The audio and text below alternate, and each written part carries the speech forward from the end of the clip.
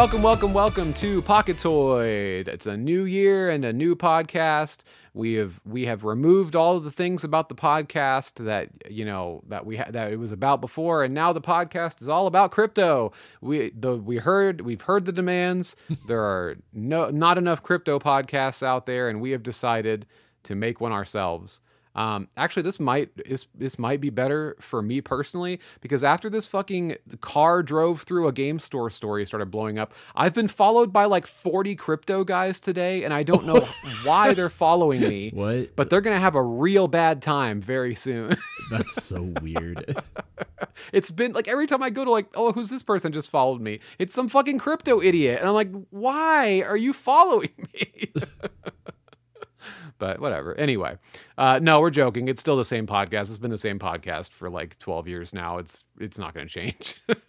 It's going to stay the same, I'm sure. But my name's Jordan. You can follow me on Twitter at Jackal27. With me, as always, is my incredibly, devastatingly handsome co-host. It's me, Addison. You can follow me at Addison_L on Twitter and probably other places. Who knows? Yeah. You can also follow the show at Pocketoid on Twitter, and you can find links to all of our other stuff on our website at pocketoidpodcast.com.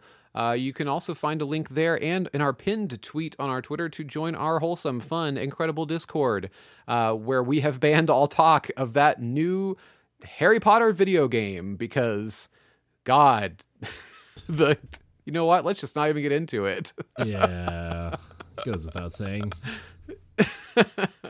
So yeah, but so if you need a place to come and talk about video games that aren't that one, come check out our Discord community. And I'm trying to think if there's anything else that I need to get into. We're gonna start streaming again soon, I promise. It's just not happening yet, but we're gonna do it. I promise it's gonna happen very soon. And allegedly, I guess allegedly is a great because of the implications. There's a lot of shit. But honestly, like, I really do miss streaming, and we should get back to that for sure. It'd be fun to play that new Theater Rhythm game since it has like a 2-player same screen mode. Yeah, and you could get some nice input delay going through the Elgato. No, the way we do it, you don't get the input delay like on the TV as we're playing.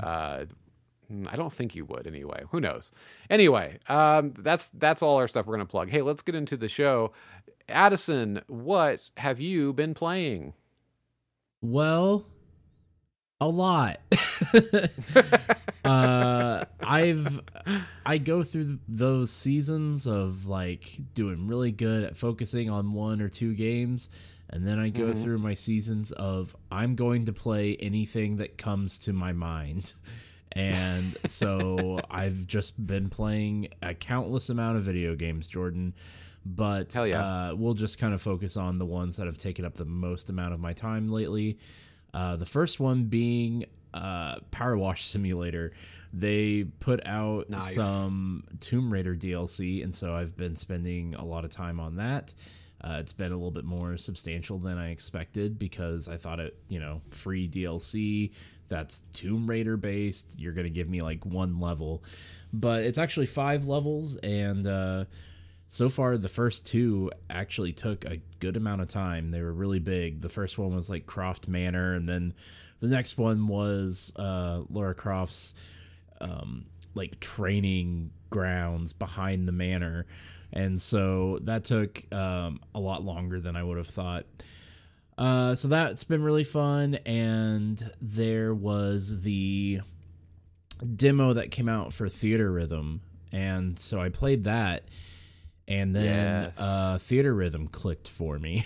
And so grabbed my 3DS that I'm the sicko outside your window. Yes. Yes, absolutely. So then I grabbed my 3DS that I had put an SD card into before that had nothing malicious or anything on it that Mario would be mad or sad about. And I pointed that 3DS at a QR code, and you know what? It's not important. I've been playing Theater Rhythm Curtain Call.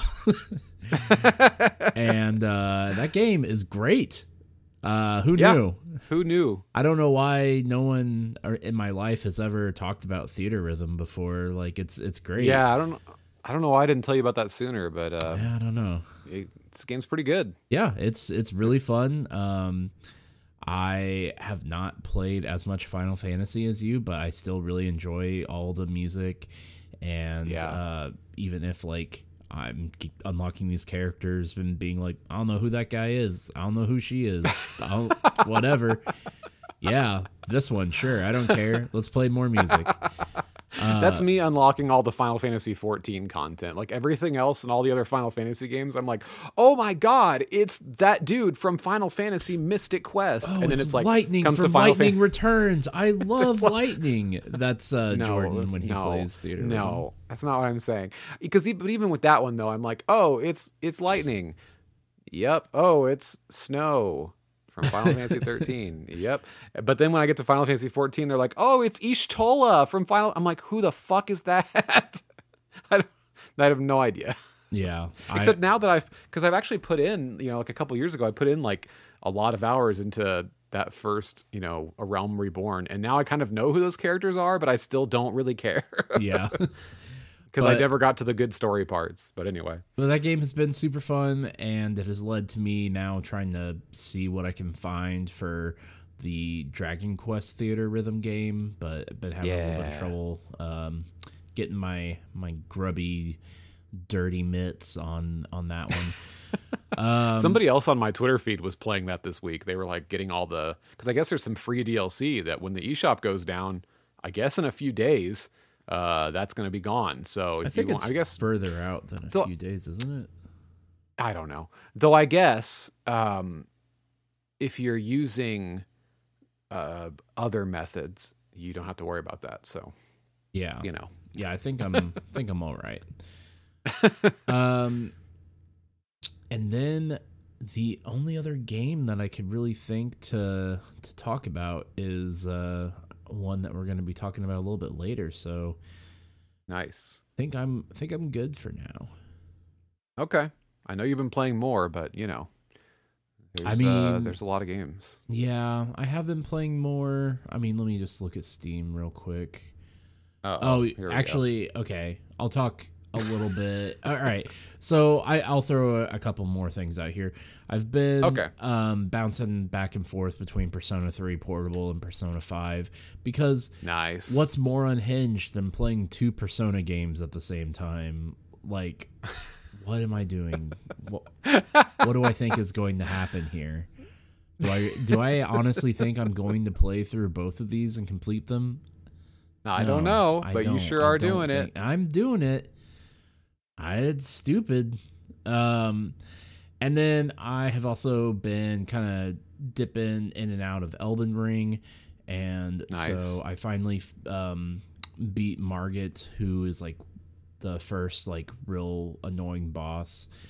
A lot of people say that that's one of the most challenging fights in the game. So I have just been exploring the castle and been having fun with that game. That game is really cool. It's a lot like, I don't know, like an edgy Breath of the Wild, but like more fun than that sounds. Like it's not like Elden Ring goes fuck. It's not like that, but it's just like, oh, okay, this is a lot darker and more eldritch than Breath of the Wild is. So yeah. But what have you been playing? Nice. Let me see. I have also been playing that their Theater Rhythm demo. Boy, I could talk a lot about that. Holy shit. You know what? Why don't I talk a lot about it? Who cares? We can talk about some Theater Rhythm stuff. I'm sure like when it comes out, we'll have.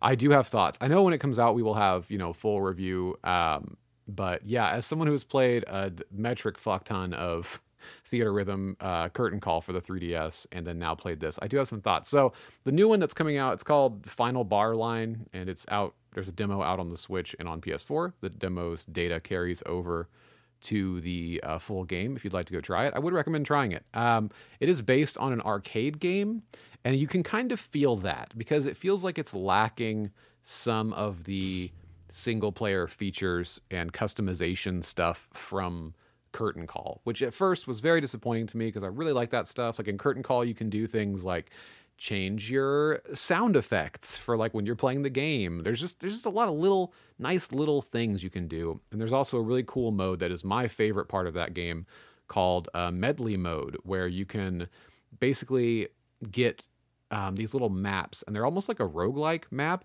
where it's just randomized and you can go through the map and kind of choose branching paths and things and fight bosses and get keys and unlock doors to progress further in the path. But the path is made up of different songs, and the songs are all kind of, the similar difficulty. And, as you go through the map, you fight a boss at the end, and it's fun. And then once you finish the map, you get a new map that's a little more challenging, and you could exchange them through Street Pass, and you could also, I think, exchange them online through the multiplayer too. And I love those. Medley mode was my favorite. It's like 90% of what I played in that game, but this game doesn't have medley mode, and I was pretty bummed about that. Instead, it exchanges that for what is called like series quests, I think it's called, where you go through all the songs from a specific game. And there are parts where it lets you choose, like, you can pick this song or this song, but then, like, there's no branching path or anything. You still just move in a straight line down this path and go through all the songs from that game. However, in the demo, you can't play all the songs from any one game. There's only like 4 or 5 games it lets you choose from, and you only can play about half the songs from that game. So I'm curious to see if in the full game, once you've, completed all the songs for that game in the series, if it like unlocks a randomization mode or something. Because I think it would be kind of lame if it's just like, okay, you play through all the songs from Final Fantasy VII, and now you've unlocked those and you can replay them whenever you want to. And the core gameplay is so satisfying enough and so fun that I will still have a great time. It'll still be a great game, but it's like, I think what makes Theatrhythm really special is some of those like RPG elements, like that you're throwing into a rhythm game. And so, if there's not a way to kind of customize the experience or feel like you're, I don't know, on a little adventure, then like, what are you doing? What are you guys doing? So yeah, that's like I'd say that's my biggest complaint is the lack of medley mode.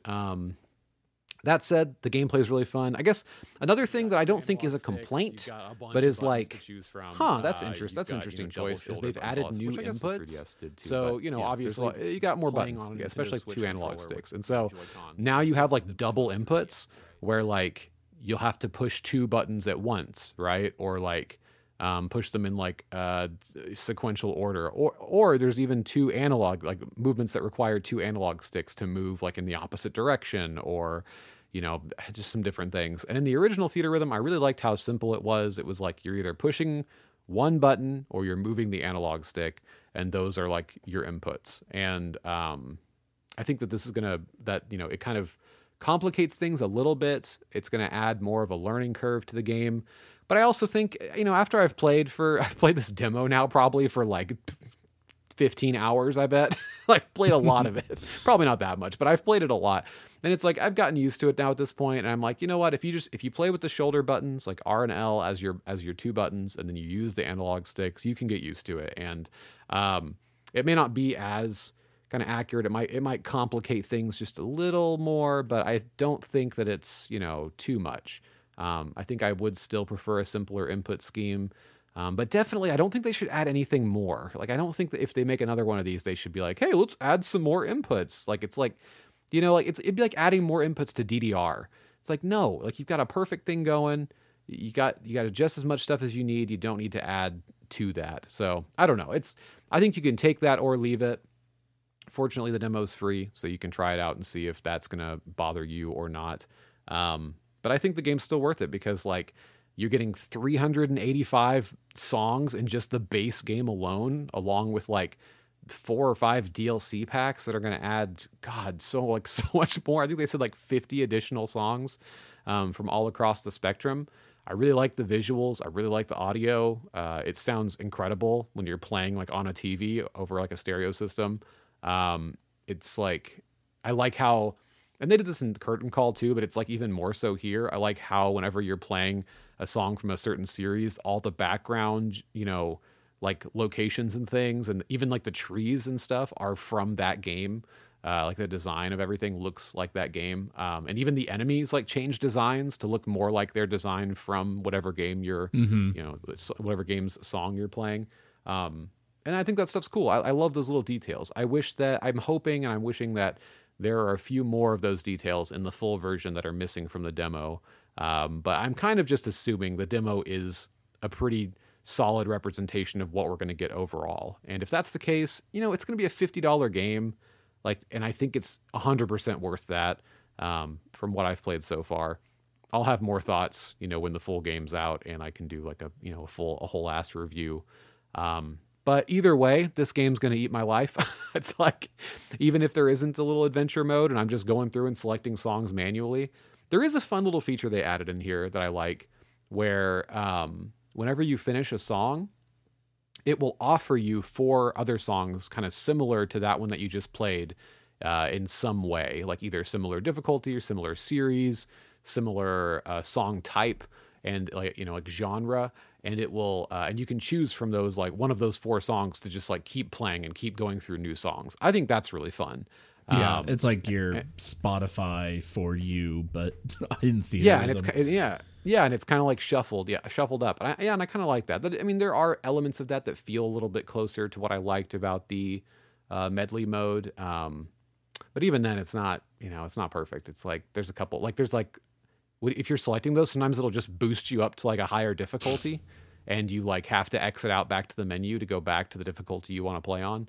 So there's a couple little things in there where I'm like, I guess for me, it's like I was expecting a 10 out of 10 game that was going to top a game that I already think is a 10 out of 10. You know what I'm saying?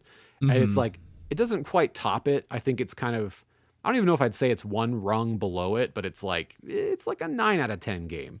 At least what I've seen so far. And it's like, that's still a very good video game. I probably shouldn't be disappointed. It's just a 9 when the out last of 10. game.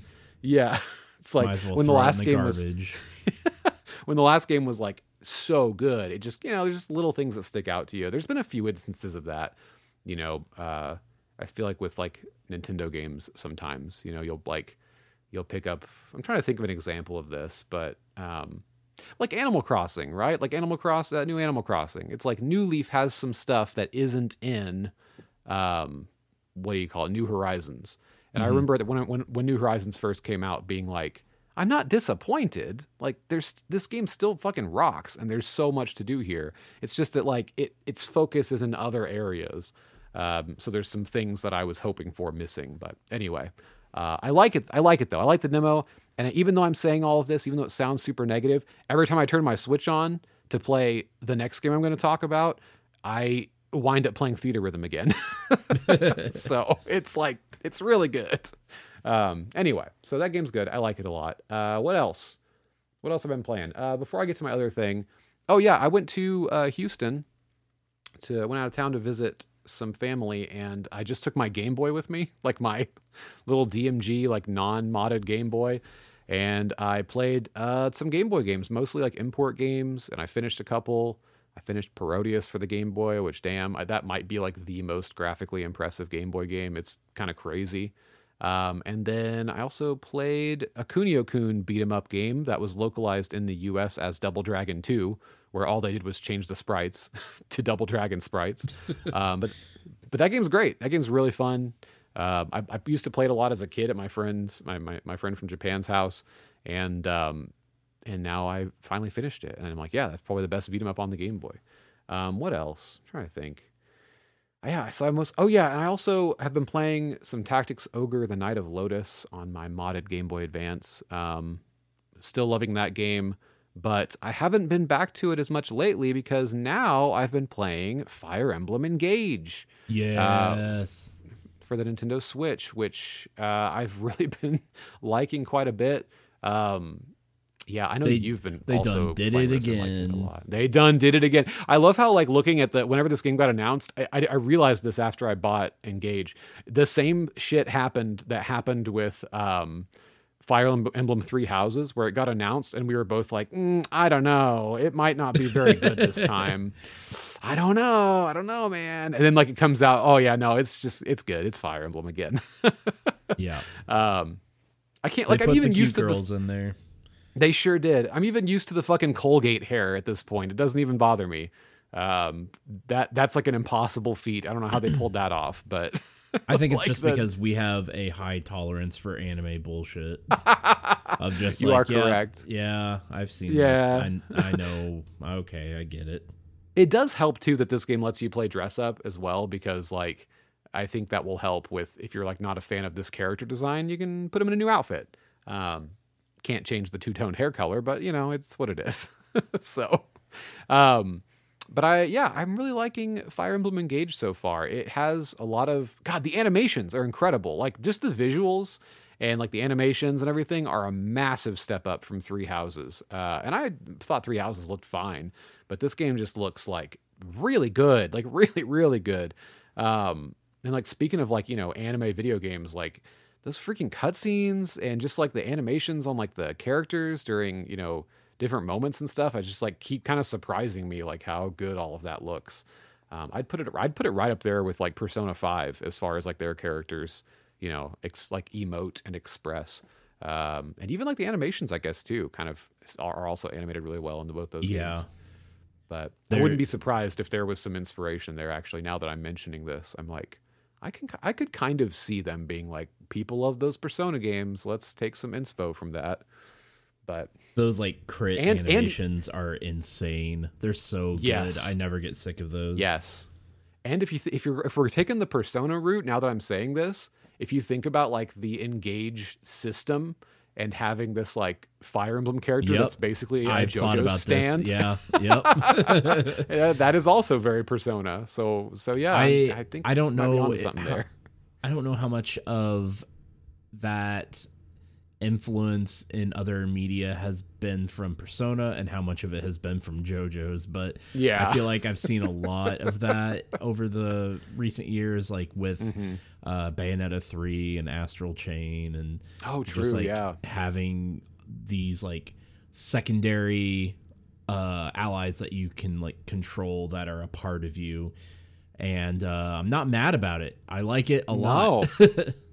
It's also fun in this game because like, and I mean, I know it's just basically fan service, but you know, all the people you're like, that are coming to help you are past Fire Emblem characters. Yeah. So like when I saw like, oh, Micaiah's here from Radiant Dawn on the Wii, like I got super excited when I saw like Sigurd and like heard his awesome voice actor.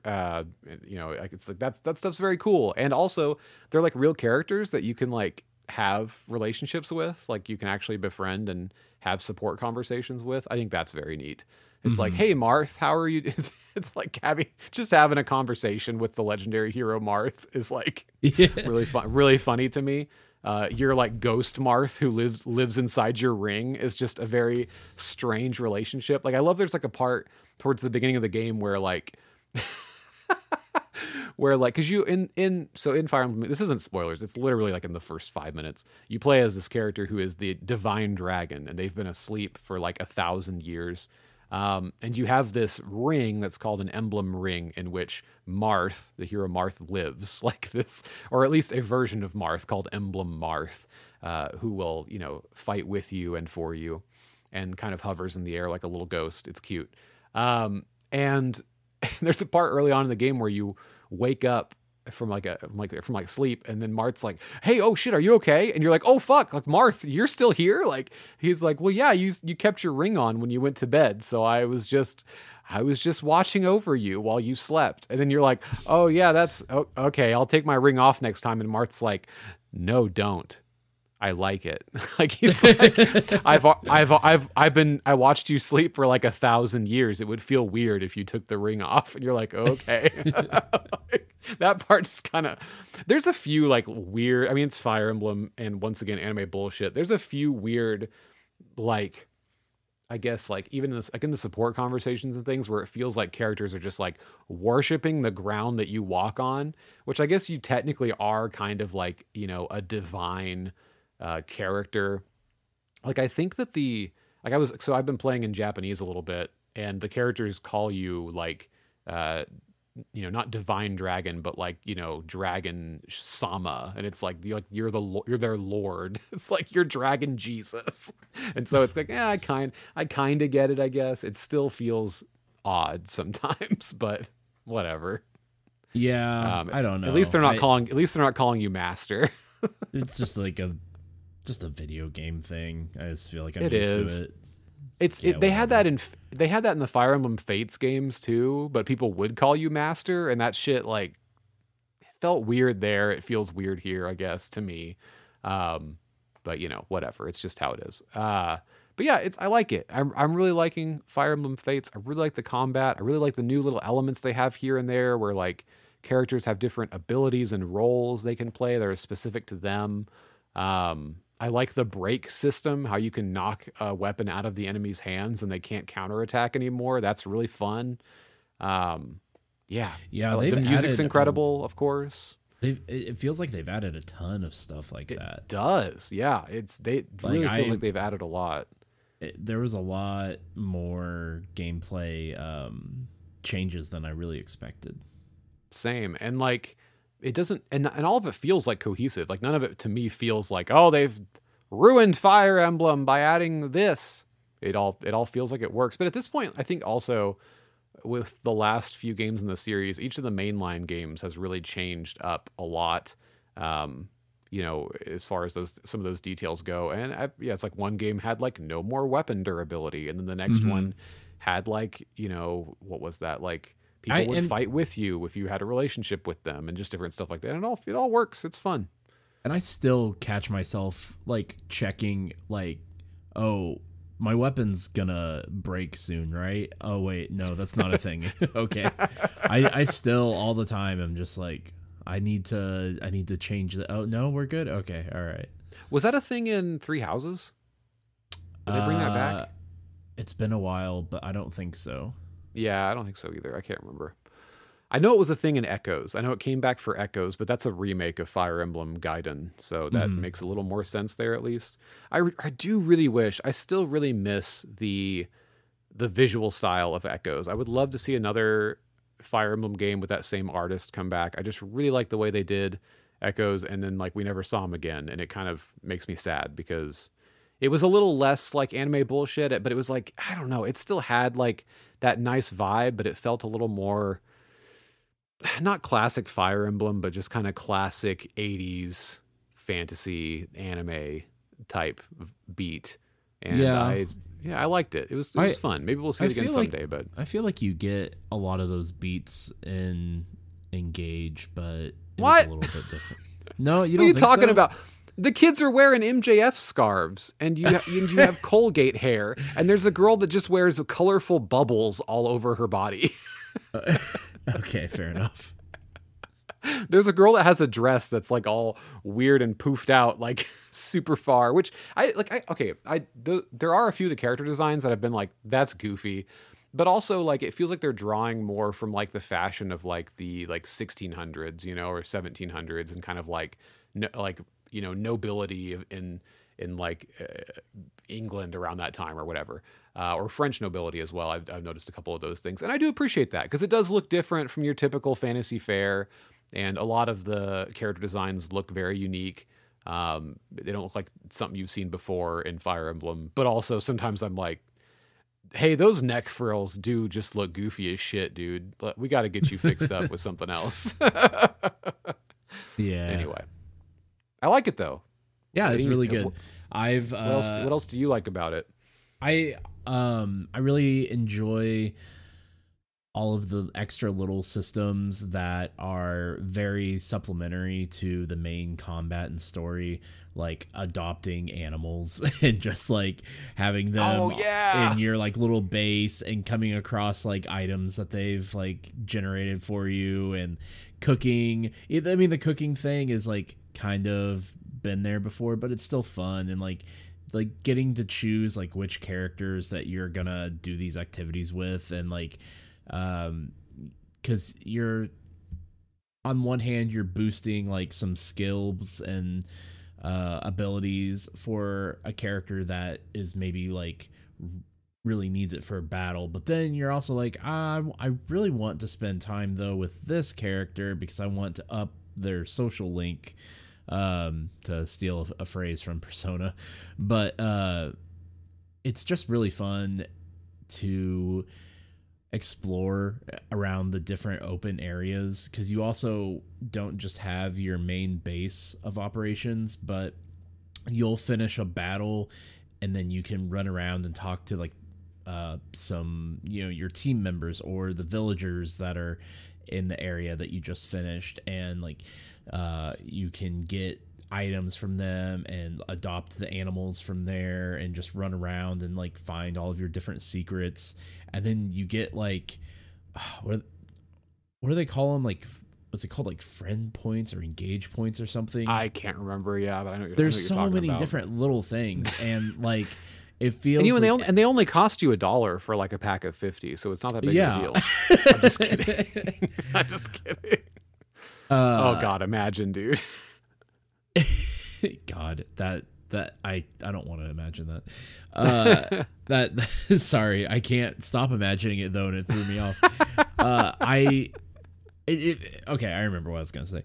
It feels like one of those games where every single time I sit down to play, I'm coming across more and more stuff. And I know that they have had this in previous titles, I'm pretty sure, unless I'm thinking of a different game, but they've got that multiplayer where you can take a turn and then it passes it off to like someone else to like continue that battle. And I always think that stuff like that is super cool. Just like a really interesting way to connect with other people without like even communicating at all. It's not like the ideal way every time, but it's an interesting way. And I just think it's a fun little extra system that you don't even have to ever engage with. Oh my God. But yeah, it's it has not beat out Three Houses for me, but it's been a lot of fun and I've really enjoyed my time with it. And it's really fantastic, and it definitely looks better, especially in motion, than Three Houses did.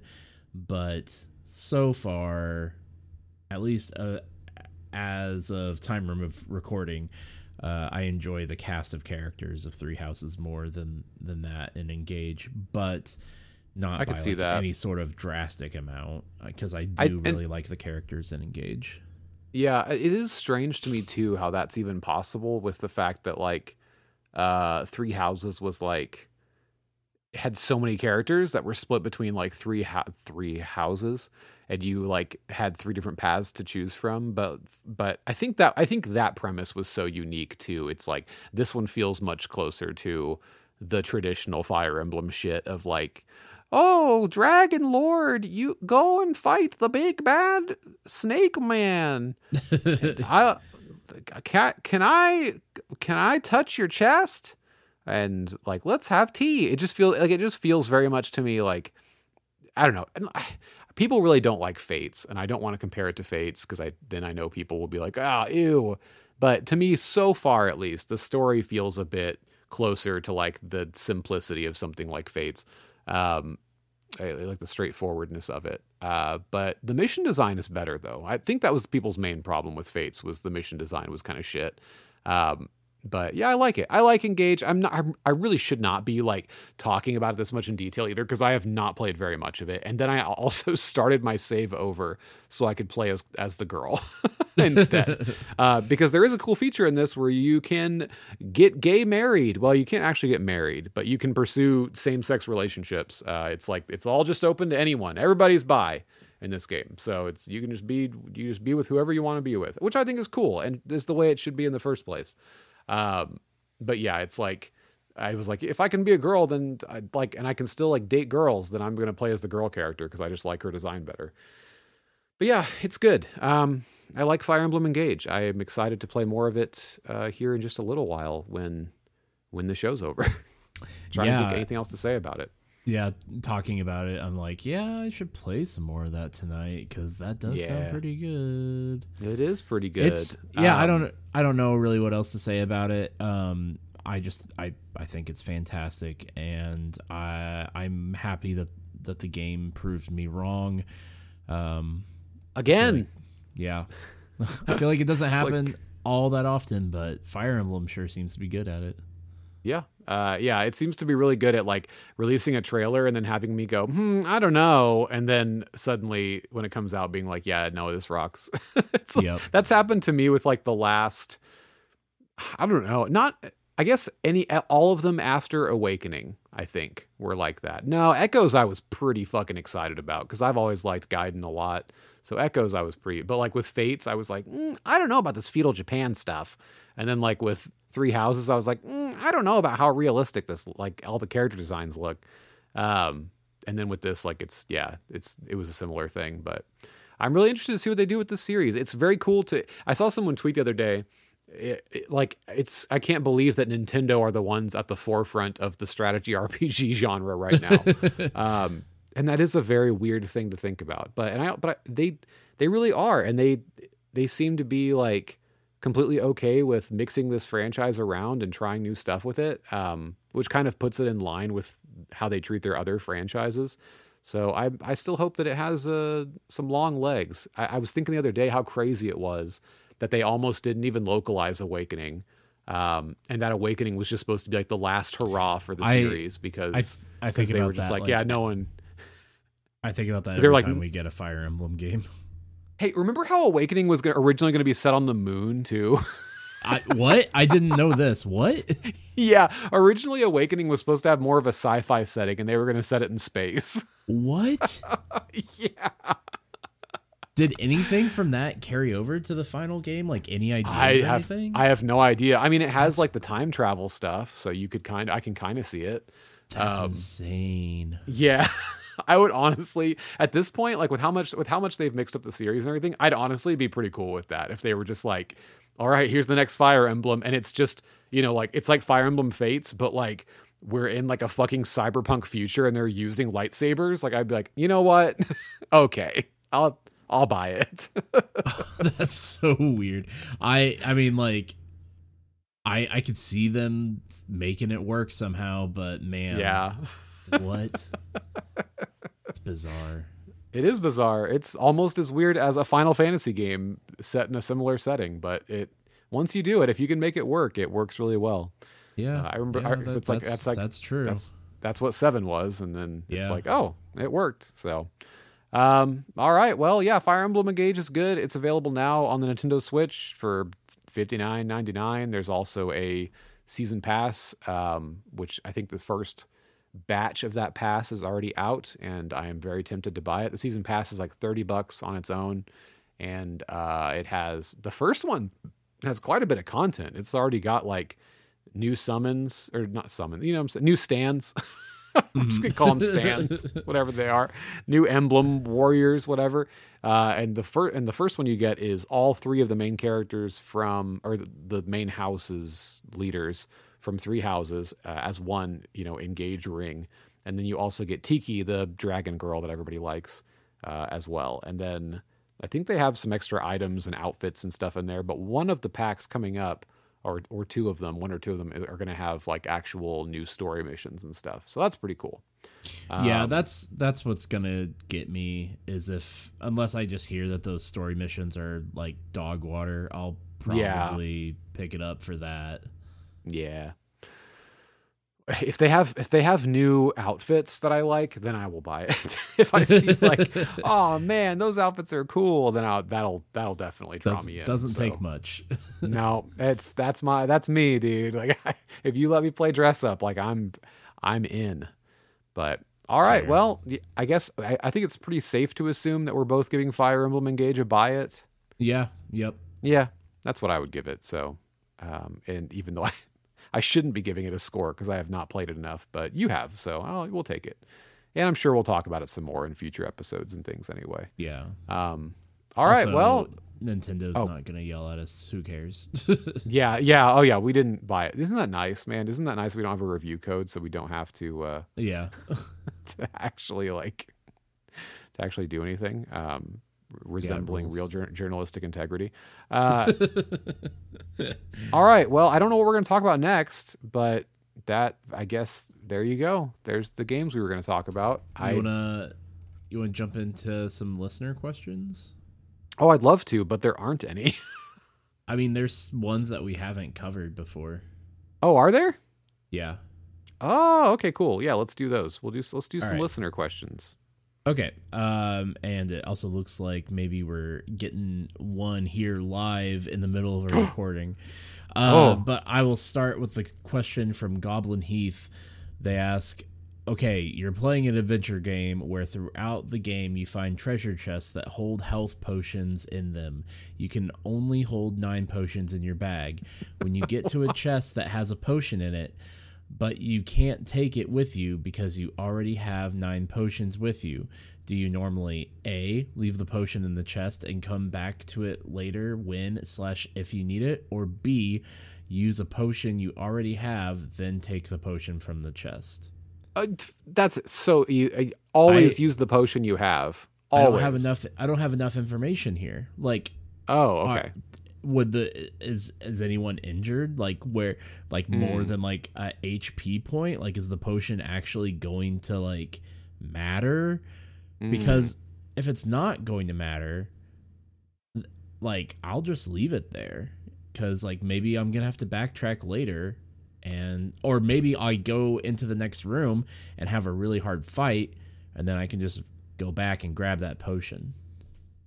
I don't give a shit. I'm blasting all my potions. At this point. So I used to be one of these people who would hang on to everything and finish the game with but then I remember when I beat Final Fantasy 9, I think I finished the game and I had 99 high potions and 99 potions and I think 80 something or 70 something of the ancient potions. And I was like, why didn't I use these to make my life easier? And ever since that time, when I'm injured and I'm like, you know what, I don't feel like using up my character's MP or whatever, I just fucking blast those potions because it's I don't want to be stuck with them later. They're just gonna, or else I'm gonna run into this situation more. So I rarely actually run into this situation as much these days.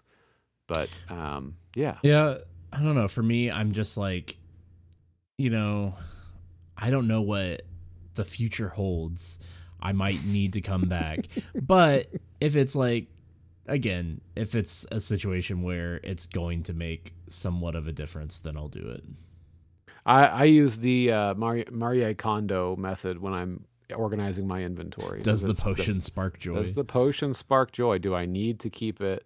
No, it's just taking up space in my inventory, so it gets used. With potions, with regular potions too, it's pretty easy because you get a few hours into the game and it's who cares? You don't need that anymore. Yeah. 15 HP, just blast it. All right, here's another question from Hopscotch Plus. They ask, what game has your favorite sprites? Not necessarily the most detailed or nicest looking, just what you like the most. Oh, damn. That's a good one. So, that's a hard question. I have a couple that come to mind immediately. Okay. One of them being just original Pokemon Blue and Red. I just you love those derpy boys. Some of them look real fucking stupid. They look real dumb. It's like old bad dinosaur artwork. Yes, it's the same energy. It's someone should have put this man down. He's too stupid to live, but I love him. Yeah. And then I hate how social media in the modern day and marketing and stuff has made it to where there's products have to be on model. You know what I'm saying? It's when Dragon Ball Z was popular when we were kids, you'd go to buy a Goku toy and it would just look so fucked up. But that's what you love about it. We were watching. It should look a little off model. We were watching that video yesterday of that lady like showing off the like bootleg Ultraman and like Godzilla toys. Those were so like, did they and his and Godzilla's iconic cum blast. It's like, because he's doing the atomic breath and it's just like all droopy and clear. It's like, yeah, they don't necessarily look traditionally good, but it makes me so happy to look at them. Yeah. All right. The other one that came to mind like almost immediately was Legend of Zelda: The Minish Cap. Oh, that's a good one. Really like the sprite work in that. I think that there's just some gorgeous stuff in there. I could go on and on with answers to this question, honestly.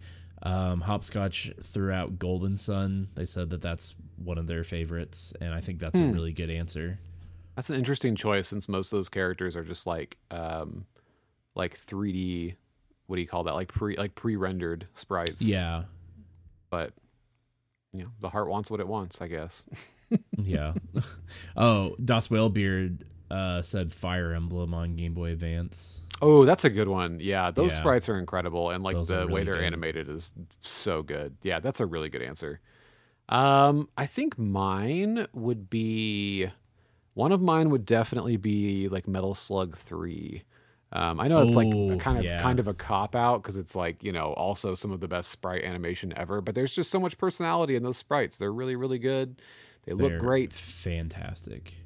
Yeah, I love it. And it's like, whenever I see like, a Metal Slug GIF or something on like Tumblr, like I gotta reblog that shit. It's so good. I think another one that's my favorite is, and this is kind of copying you a little bit, but it's Link's Awakening. Mm-hmm. I was watching this week like a video of Tim Rogers he was kind of walking through the first half hour of Link's Awakening, which he has completely memorized. And every room, every screen, and the entire order of the whole thing, he has completely memorized. It's crazy. And he was like walking through, and he was talking about the sprite work, even though it wasn't in front of him. He was doing it all by memory.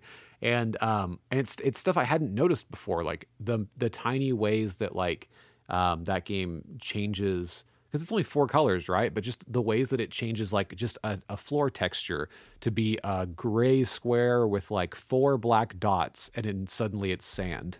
It's crazy. Yeah. And and there's no point in that game where you don't know what's going on or where you are. It's just cool. One of those like really cool examples of, I mean, pixel art in general, really, I guess, is an example of this, of like conveying a lot with a little. Like, man, speaking of pixel art that does that makes me think of Unpacking, which we also were talking about yesterday. Like, there's some incredible art in that game, and like, it's brought up a lot, but those that like set of GameCube games that you move from location to location in that game, they're like such a small amount of pixels, but you can tell exactly what game it is, and it's just amazing. It's just wild to me that they're able to do that. Yep, it's pretty cool. That's a good game, man. What a great game. Now I want to play Unpacking again. I was thinking about doing that, actually. I think I might. That's one I think I might hang on to for a while. Like, just let it sit there and like forget some of the stuff, and then go back and play it once once it's been a few more years. Now that I'm actually thinking about it, I'm trying to think. I want like one more example, and I'm trying to think of one. How about did you have one you wanted to mention? I had like a couple more pop in my head. One of them was one that I thought you were going to mention, which was Final Fantasy VI. I thought you would bring that one up. But the other one that was one that really came to mind quickly was Harvest Moon, Friends of Mineral Town. Another one with pre-rendered sprites, actually. Yeah, I really like the stuff in that. Yeah, it's good. So the ones in Friends of Mineral Town are actually based on the sprites from, what's the PS1 one called? What's the PlayStation Harvest Moon? Oh man, I don't know. Back to Nature. Yes, you're right. I also never realized that Friends of Mineral Town is just a remake of Back to Nature. I never knew that. Oh, huh. They're literally the same game. And when I played it as a kid, I think I realized that because I played a lot of Back to Nature and then was like, huh, interesting. And then just never thought about it again. But it's like, yeah, it's a straight up remake. Also makes sense why I didn't connect with that game as much as a kid because I'd already played a ton of Back to Nature. Um, I want to think of like one more example, but I have my Switch in front of me rather than anything that has pixel art. Um,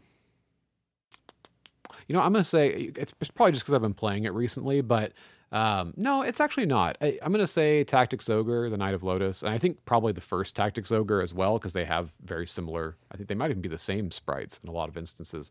But I just remember playing Tactics Ogre as a kid and like those little sprites, those like if you've played like Final Fantasy Tactics or something, you kind of, or even Advance, like you kind of know what I'm talking about. You know what I'm saying by those SRPG sprites that kind of move around like a isometric battlefield, and it's just kind of incredible how well animated they are and how expressive they can be, like how they can do like cutscenes and stuff with those little sprites, and how much motion they can put into those characters. Like I'm sure most people have probably played Final Fantasy Tactics Advance rather than like Tactics Ogre.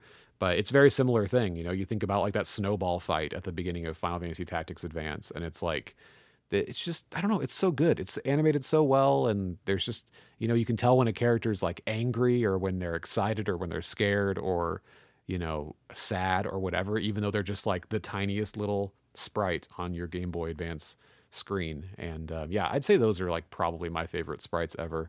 God, what a good game. It's really impressive what they can do with sprite work. Yep. It's good. I like it. People talk about how it's just a nostalgia grab, but I don't think that's true. I think that you can do a lot of cool, unique things with it that, wouldn't be possible if you were just hand animating everything. So, all right. Well, I guess those are my examples. Okay. Do we have any more questions? We do. Live as we were recording, we had some more come in. Ben Raymer asks if Sega made a follow-up to the Game Gear in 97, 98 as part of the introduction to new Sega post Bernie Stolar saying Saturn is not our future / led into Dreamcast. What do you think it would have been like? What are some launch titles, and what would the power the power spec / form factor be like? Would it have done better or worse than the Game Gear, or be lost between Japan going for the WonderSwan and the US getting general handheld gaming apathy? Oh, that's such a good question. Oh man, I need to think about that one for a while. I've never thought about this, but that's so good. I think so. It's post Saturn, but before Dreamcast. I think because we kind of got a glimpse of this from some stuff that happened on like the WonderSwan or the or like the Neo Geo Pocket. And if that's the case, I think there would definitely be a Sonic game. I think it would be similar to the one that's on the Neo Geo Pocket, so it'd probably, or like Sonic Advance, for example. I think it would be, so I think there'd be a Sonic game for sure. I think there would be, it's like after the Saturn, like they learned that lesson. Like they were like, okay, we have to keep making Sonic video games. Yeah. I think there would have been a really shitty Knights game. You could just say a Knights game. No. There's actually a Game Boy Advance Knights game that you can play. I think if you plug your Game Boy Advance into like a GameCube with Sonic Adventure 2 Battle or something, or maybe it was Billy Hatcher. It might have been Billy Hatcher. It's like I could see that. Such a funny like series of words you're saying. Like I could see like something like that being on like a handheld, especially from that era. That just feels like a fake WonderSwan game to me. Yeah, I think if this theoretical handheld had existed, it would have meant that we wouldn't have had VMUs. Yes. That's a good point. And this would have like connected to the Dreamcast in some form. Yes. And the Dreamcast would have just had memory cards. But probably be a form pretty similar to a Game Boy Color, I'm gonna guess, because that was the Game Boy had really taken off with Pokemon. So around this time, I think it would have been horizontally orientated, but that's just my theory personally. Well, either way, around this time, I think they probably would have tried to have some sort of Pokemon competitor, and maybe they would have done that maybe with Phantasy Star. I don't know. Or like a full like Chow game somehow. Yeah, maybe. I guess that would have been post Adventure, so that wouldn't have quite worked out. But maybe it would have led into Adventure. Yeah, that's what I was thinking, was leading into Adventure. They could have had like some sort of 2D Sega Rally game. Oh yeah. I also think that they would have done like I was just thinking. Oh shit! I just lost it. What was that called? Ah, fuck. No, never mind. You can say what you're gonna say. I totally lost my train of thought. There was one that just came to me. I was just thinking of other like potential games that we could have seen on there. I think there would have been like, I know the Neo Geo Pocket Color did this, but I think that they would have either tried to get, and I think this is one of the reasons why maybe they didn't do it, is because like the Neo Geo Pocket Color also kind of drew a lot of the market that feels like would be the Sega market. Does that make sense? Yeah. Like a lot of the stuff on the Neo Geo Pocket Color just kind of feels very Sega to me. Yeah. Aside from like not having any racing games, I think there would have been like some sports stuff. I also think that it would have had a fighting game. I don't know if it would have been Virtua Fighter specifically. Yeah, I was about to say something about like a Virtua Fighter or like maybe even some sort of Soul Calibur or. They were really tight with Capcom at the time. And not really, the Soul Calibur thing didn't come until like, because Namco was still like a PlayStation publisher at that point, it felt like. And so I think you would have seen a pretty big Capcom presence. Like I think you would have probably seen like a Mega Man game, or maybe like something close to like the Mega Man Extreme games for the Game Boy Color, where they kind of like mashed together some stuff from different Mega Man X games. And I also easily could see them doing like, a Street Fighter Alpha 3 port, or a Street Fighter Third Strike demake or something. Yeah, of that nature. Probably would have seen some like Puyo Puyo Bust a Move kind of puzzle 100%. games. Yeah, launch titles, Sonic, a Mega Man Extreme 3, or I don't know when the Mega Man Extreme games came out. Mega Man Extreme, Puyo Puyo is definitely up there. And yeah, some kind of like rally game or sports game would make like sense to me. Ren and Stimpy game. Or like yet another version of Aladdin. Oh man, Virtua Tennis. There you go. Oh yeah, that'd be super easy. Yeah, Virtua Tennis. Yeah. You just make a tennis game. Should have been our first answer. Yeah, I think it would have been. I think it would have been too close to the Neo Geo Pocket though, because like I'm just trying to picture what a Sega handheld in that era would look like, and all I can picture is the Neo Geo Pocket in my head. It just would have been very similar to that, I think. All right, we got one last question from Das Whalebeard, and they ask, do you think there's a place for a dedicated handheld in today's gaming environment? And if so, what would you want to see from it? I mean, I think absolutely, but like, do you consider the Steam Deck a dedicated handheld because it can be docked? Do you consider the RG 35XX a dedicated handheld because you can HDMI out and like you can. I didn't know you could do that with that thing. Yeah. Oh crap, that makes me want one. I didn't know that. I guess it just kind of depends on how you define dedicated handheld. Yeah. But that's my thing, is like when I hear dedicated handheld, my first reaction is no, because the space and the expectation of what a dedicated handheld has changed so much. It's like people want out of their handheld devices, not a device that does everything, but a device that like can do a lot of things and can be used in multiple ways. It's like, it has to be like very adaptable to a lot of different use cases. And that's how I say like the Steam Deck is such a big success, because it's like, and I was really curious to see how the Steam Deck would do when it got announced, because I was like a little skeptical. I mean, I thought it was cool, but I was skeptical that other people would pick up on it, because I was like, oh, it's another NVIDIA Shield. Let's see how except it's connected to Steam, which Steam is like a big deal. But it's like, I see the Steam Deck and I'm like, I just can't see a console that's not made by Nintendo ever being less limited than the Steam Deck. Like the Steam Deck is just so open-ended in a lot of ways, not every way, that I can't see a console just like not letting you, I don't know, connect it to a TV or use wireless controllers with it, or I don't know. I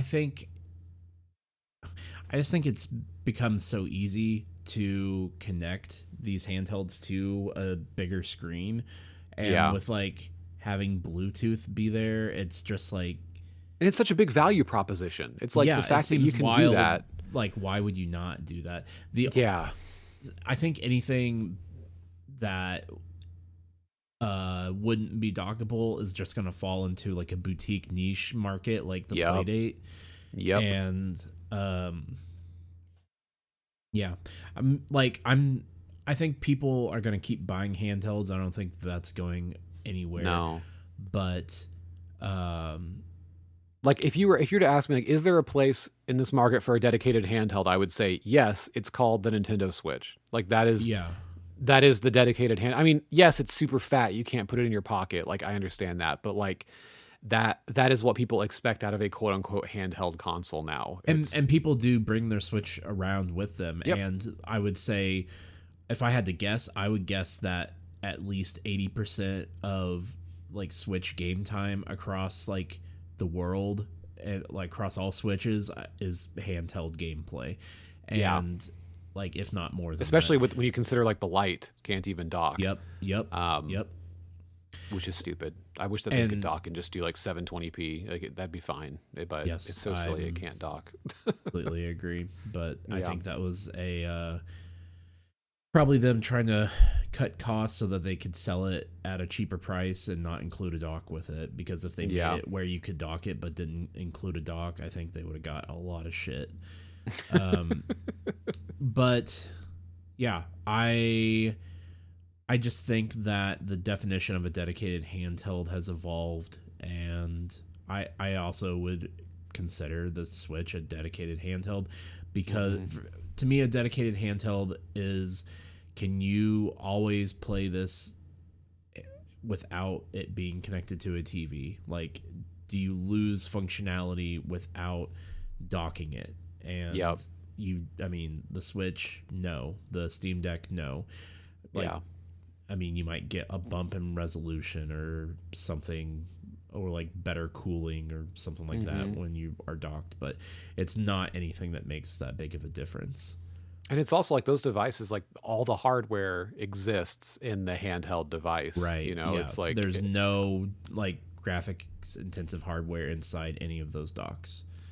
And I think when it comes to, and I guess like, because you just mentioned the RG335 or whatever it's called, which is the new Anbernic like vertical device. It's like, if even that is doing HDMI out, like that is our classic handheld console. Like if a Game Boy Color was released today, it would have an HDMI out. You know, it just would. It doesn't make sense to not have that. And so I would still consider those dedicated handhelds. I don't know. Like, I would love a tiny device that fits in my pocket and can play like, you know, exclusive, interesting little games built for that device specifically. But like I said, I just don't think that's a thing. Like it's just that device is your phone now. Now you expect a game device to be this thing that can play Skyrim, and in order to do that, it has to be the size of a Nintendo Switch. Yeah. So. Something that I just thought about when you were talking about like, oh yeah, if the Game Boy Color came out today, it would have HDMI.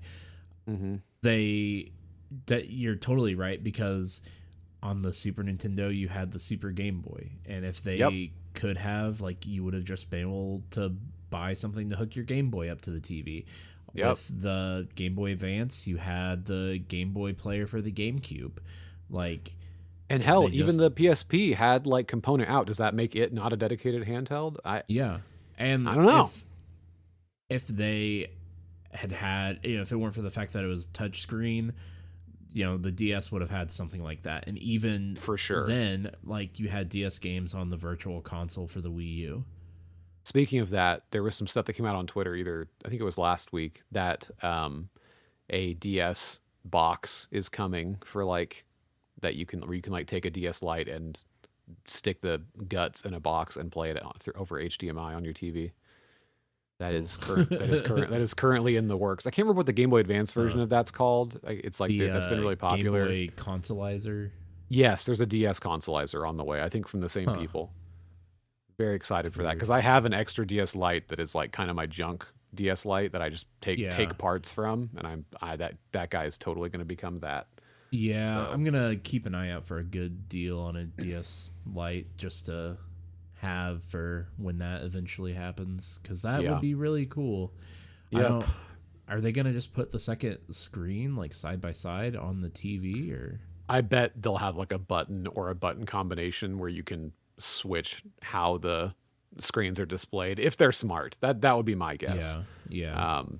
But yeah, I would probably think it'll be either side by side or, you can choose and have it stacked on top of each other. Although I do have a personal preference for having one screen very large and the other like up in the upper right-hand corner, like a mini map or something.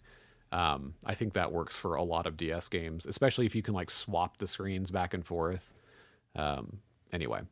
But yeah, it's also like, if you think about it too, because we think like, well, a dedicated handheld, like I want something that's like smaller. Well, also just game hardware in general has just gotten massive because people like expect like our consoles, like think about like the PS5 compared to like the PS1. It's like the difference in size alone is insane. So of course now like a handheld is, if it needs to have a fan and a big battery and all the silicon inside of it, and the controllers need to do X, Y, and Z, not buttons, but you know what I'm saying, like have all these different functionalities that we expect them to have. It's like it has to be the size that it is, kind of. You need like full analog sticks, or else people will shit on it. You need all this crap, and so it's like when you add all that together, that equals the Nintendo Switch. That is as well engineered as they could do it, especially in 2017. And I will not be surprised if the Switch 2 or whatever is like the same size, maybe even bigger. God, I hope not, but I could see that happening. And it's like, and that's just kind of the story of game hardware in general, because game hardware is becoming, more and more like a computer. It's not the same as it used to be. They don't make them like they used to. Yeah. Sadly. That's just how it be. That is how it be. Buy a Switch Lite. That's your dedicated handheld. I'm sad to say. But I mean, I honestly think the Switch is I wish I could put it in my pocket. And I would love, God, like I never even thought of this, but if like the Switch 2 is coming out and they like announce it and they're like, oh, and by the way, available this fall, the Switch Mini, and it's like the size of a PSP, I would lose my mind. I would lose my mind. Like I'd be that so would be excited. Amazing. I'd be so stoked. But like, I don't think that's going to happen because the Switch Lite, honestly, like for like the size of screens that these devices or that these games are designed for, like works for that purpose. And it's still pretty portable. I mean, when our phones are like as big as they are on their own, like a Switch Lite is a pretty reasonable size, I think. So yeah, I think so. Especially like, I don't know, people carry bags. Like that's just a thing that happens. People just do that. Like, so yeah. Although I will tell you, I would love a little console that could just get the shit beat out of it and survive, that I could just give to my child in a few years, but I don't know if that's going to happen. That's a Game Boy. Yeah, and see, like that's what I'm thinking is probably when that time comes, I'll either get him like an old DS or just buy him one of these like Anbernic devices and be like, okay, there's your handheld game device, and that's fine. Like that's pretty cool. So yeah, it was good enough for us, damn it. Yeah, go emulate some PS1 games. There's a lot of cool PS1 games I know you haven't played yet. And or just go get, honestly, like I've been really enjoying just playing my old Game Boy, playing my GBA, playing there's still tons of stuff on there I had never got around to trying out. And like you said, the Playdate, it's like there's all those things. The Playdate's like, if the Playdate had like exploded and been like this massive success, I would have been like, oh shit, like, yeah, there's a demand for more of this. But like the Playdate got tons of press. People know what it is. Like, and it's, it's sold and like, it's like out there and it is releasing slowly. And like the Pocket had some hype behind it, but like, I just think those devices it's such I don't know, a niche market, or just like, there's such boutique devices that, and look at how much those devices cost. Like, look at how much a Playdate costs, If you want a small handheld that's only going to be playing games that are built specifically for that console, like, first of all, that's a massive risk, like financially for someone to go into, but it's also like, that's a hard sell for the consumer, Yeah. Anyway. That's fair. Yeah. Well, that was it on questions. You're the host. Oh, you're right. I kept thinking you were the host. Yeah. Okay. All right. Well, those are our questions. Thanks for sending them in, guys. Next time we'll ask a little sooner. Sorry, we forgot again, but I'm glad you guys got some in at the last second. And if you sent some in that we didn't get to, I'm sure we'll get to them in our next episode, like we usually do. So, all right. I'm not sure what we'll talk about for our next episode. Is there anything coming up here pretty soon that we're like, I guess Theater Rhythm. I'll be picking up probably. And then sounds like we are pretty likely to have a direct. Ooh, so yeah, we haven't had one of those in a while. That'll probably be our next episode is, the Nintendo Direct, whatever that happens. Yeah. Well, I guess we'll see. I'm going to play the shit out of that new Yakuza game when it comes out. There's also some eShop stuff that's been hitting that I want to get to, and I just haven't been able to. I really miss just like talking about little indie games on the show. But oh yeah, I also have the SpongeBob game sitting here. Gonna play that at some point.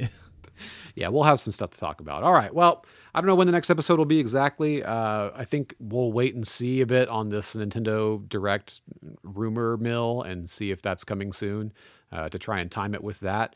Because if we push it too soon, it's going to happen again where we record an episode and then that fucking Direct announcement comes as soon as we finish recording. Yep. So we will try and keep that from happening if we can. All right. Well, thank you guys for listening to the episode. Thanks for listening to the show. Once again, you can find us on Twitter at Pocketoid. You can find our website at pocketoidpodcast.com to find links to all of our cool stuff. And I want to say thank you to my great co-host, Addison, for recording another episode. And yeah, I think that that's all. Oh yeah, we need to thank the people that let us use their music. Thank you to Hyper Potions for letting us use their song Time Trials for our intro. And thank you to Sound Market for letting us use his song Hut by the River, which is a remix from Pokemon Snap, for our outro. That's all the stuff that we have to talk about. So I hope you guys have a great week and play some cool games. And yeah, that's it. We'll see you later. Okay, love you. Bye. Bye.